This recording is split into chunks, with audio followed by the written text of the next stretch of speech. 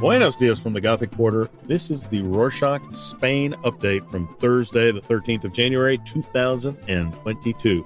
Quick summary of what's going down in Spain. Easiest way to quickly diagnose COVID-19 is to use a rapid antigen test, an option many Spaniards have used in recent weeks, so much so that the price in some pharmacies has gone up more than 100%.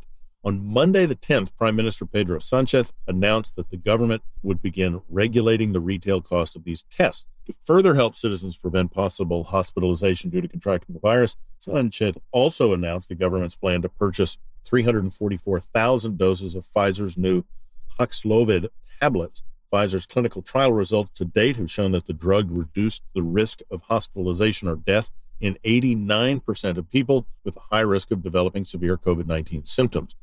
These results were obtained from those who took the pill within 3 days after the onset of the first symptoms.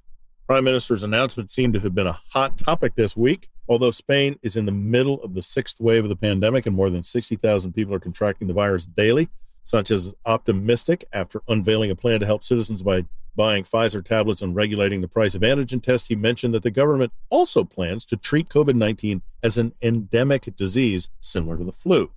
Not precise about when the new classification will come into effect, but confirmed that the goal is to change the current daily reporting on new COVID-19 cases and to turn it into a surveillance system.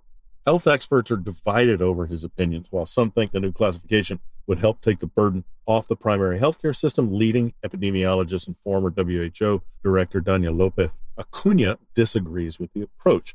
Acuña believes that if the country only focuses on severe cases and hospitalization numbers, it would possibly mislead the public about the gravity of the disease.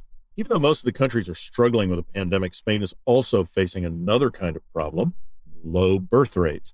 In fact, last year's birth rate was the lowest since the 1940s. Try to reduce the long-term impact this could have on the country's population, Madrid is raising the age limit for access to free in vitro fertilization treatments. Current limit is 40, and Madrid's regional president, Isabel Díaz Ayuso, said they plan to increase it to 45. The autonomous community will also offer tax deductions on personal income tax, financial aid for low-income parents, and other incentives. Speaking of aid, on Tuesday the 11th, the Council of Ministers approved a new draft of the Cooperation for Sustainable Development and Global Solidarity Law. In the updated version of the 1998 legislation, Spain plans to allocate 0.7% of its gross domestic product to development aid by 2030. The main focus of the draft is to reduce poverty and inequality, combat climate change, and pursue gender equality.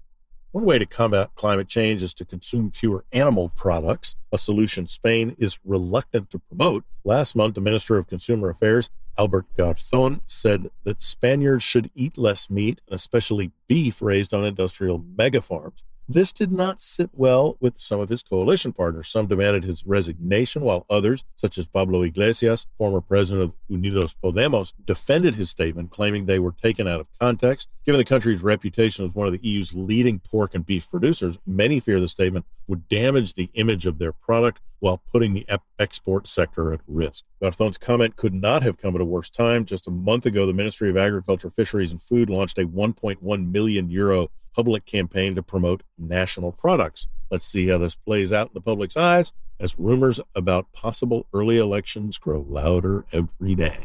A better way to reassure the public before an election than to promise changes in legislation that affects their lives? On Tuesday, the 11th, the government presented a roadmap for 2022 called the Annual Regulatory Plan.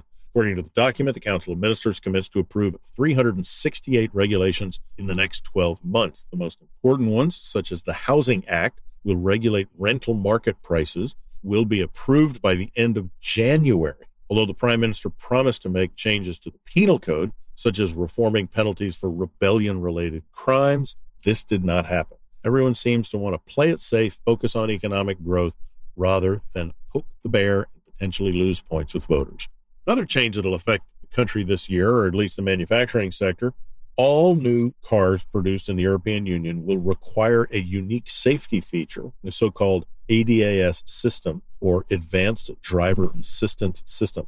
Although the manufacturers have timed and to add some ADAS by 2026, Intelligent Speed Assistant, or ISA, will have to be implemented this year. ISA will do precisely as the name suggests, adjust the speed of vehicle circulation using smart cameras that scan traffic signs. According to the Director General for Transport, 57% of accidents on Spanish roads in the past year would have been avoided if driving assistance had been fitted to all vehicles. And this is just one step forward to ensure road safety. We have a message to all the fans of the latest Leonardo DiCaprio film that's taking over Netflix and your feed. Just look up on the 18th of January. Okay, that may not be enough to see the giant asteroid named 7482 flying over Earth on that day. But just in case you have a telescope, you may be able to catch a glimpse. Even though it's over a kilometer wide, don't worry, we're safe. It'll pass past Earth, but over Spain on Tuesday night at 10:51 p.m. While some look up at the sky to find interesting things to admire, others come across treasures while digging underground. A group of archaeologists found several coins last April at an entrance to a cave in Grado in northern Spain. After a deeper search, they discovered a total of 209 coins hidden in various parts of the cave dating between the 3rd and 5th centuries CE. Story would not be so exciting if the reason for finding the treasure was none other than a hungry badger who seems to have wandered through the woods looking for food and accidentally found ancient Roman coins and pulled them out in the open for others to discover. The team that was lucky enough to detect them published their findings in the Notebook of Prehistory and Archaeology of the Autonomous University of Madrid journal, classifying it as an exceptional find. They plan to return to the area and further excavate it in the hopes of finding more clues about a civilization that may have lived in those caves. The city of San Sebastián is well known for its famous film festival, but there's another reason to visit this beautiful area of the Basque Country, or Euskadi. More than 15,000 donostarias, or citizens of San Sebastián in the Basque language, gather and play drums for 24 hours during the Tamborrada Fest. This unusual festival, with 200-year tradition, began during the Peninsular War as a way of mocking Napoleon and the French invasion of the territory. This year, the drumming will start on the 20th of January. Try to visit the loudest festival in the country. And while online shopping is the go-to solution for more and more people every day, there's still a number who love to shop, bargain, and pick out their fruits and vegetables at local markets. El Mercado, as the locals call it, a must-see in every city you live in or visit. It's not just a place to buy fresh produce, but also a place to get a great cup of coffee, check in on the news at one of the many cafes, or even have a meal at a local restaurant or food stall. You need help finding the best markets in your area? Check out the list of the top 10 mercados in Spain in our show notes. That's it for this week. Thanks for joining us. Want to tell us how much you love these updates or how much you hate them? Either way, you can email us at spain@rorschach.com or DM us on Instagram, Rorschach.Spain, or message us on Twitter @RorschachSpain. Hasta la próxima.